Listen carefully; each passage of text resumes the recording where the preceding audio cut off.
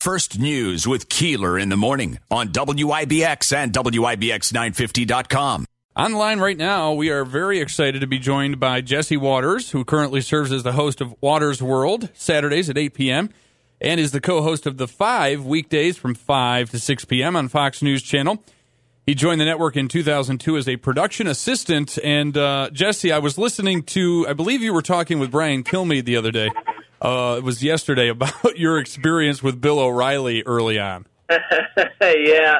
I was working in the basement of Fox, no health insurance, working till midnight, and there was a slot opening up on the Factor. So I went up to interview for it in Bill's radio studio. He came off and interviewed me during a break, and he looked at my resume, then looked at me and said, "What's your father do?" And I told him what my dad did, and then it got real silent, like he forgot I was there, really awkward.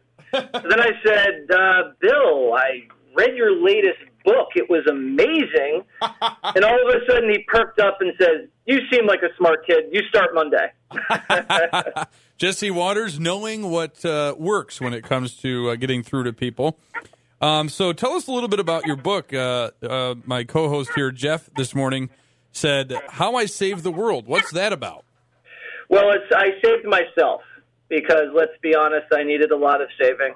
And right now this country has a savior complex where liberals just try to get into everybody's business and fix everything. No.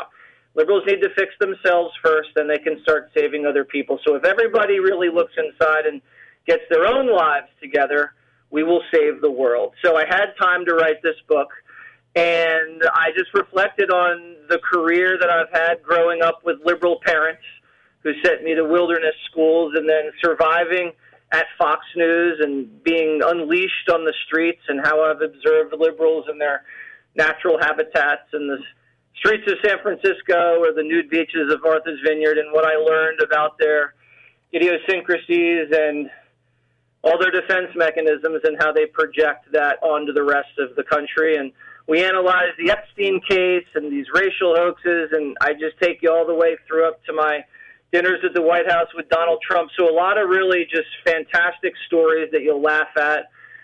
Me laughing at myself, so if you like laughing at me, you're going to love the book.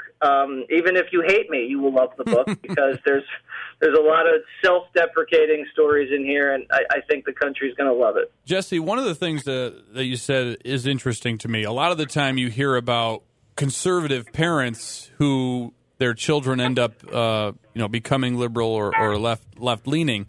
The story of you growing up with liberal parents and then becoming a conservative yourself, how does that happen? Yeah, I guess they raised me right.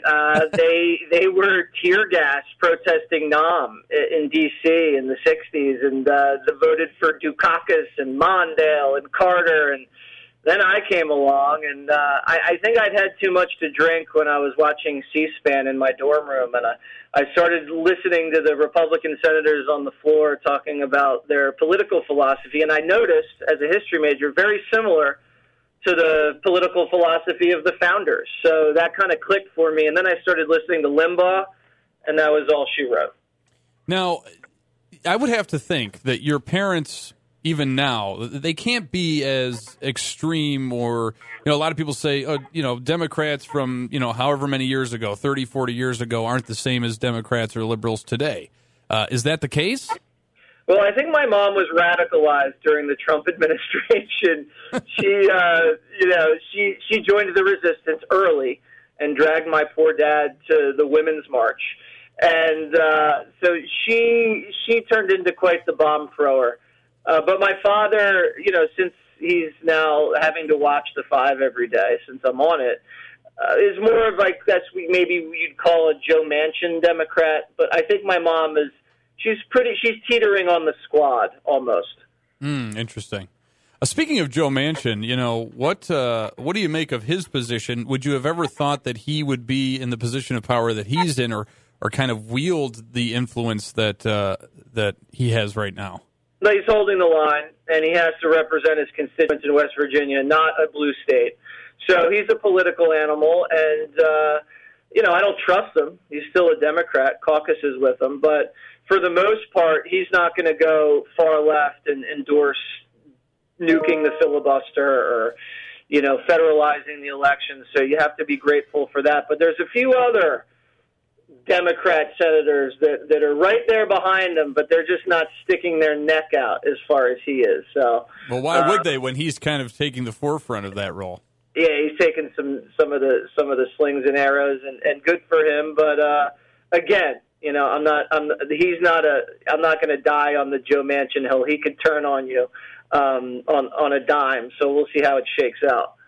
All right. Well, Jesse Watters, we really appreciate you taking the time. The book is How I Saved the World, available as of yesterday. So go wherever books are available and get it. Thank you so much, guys. Have a great morning. All right, you too.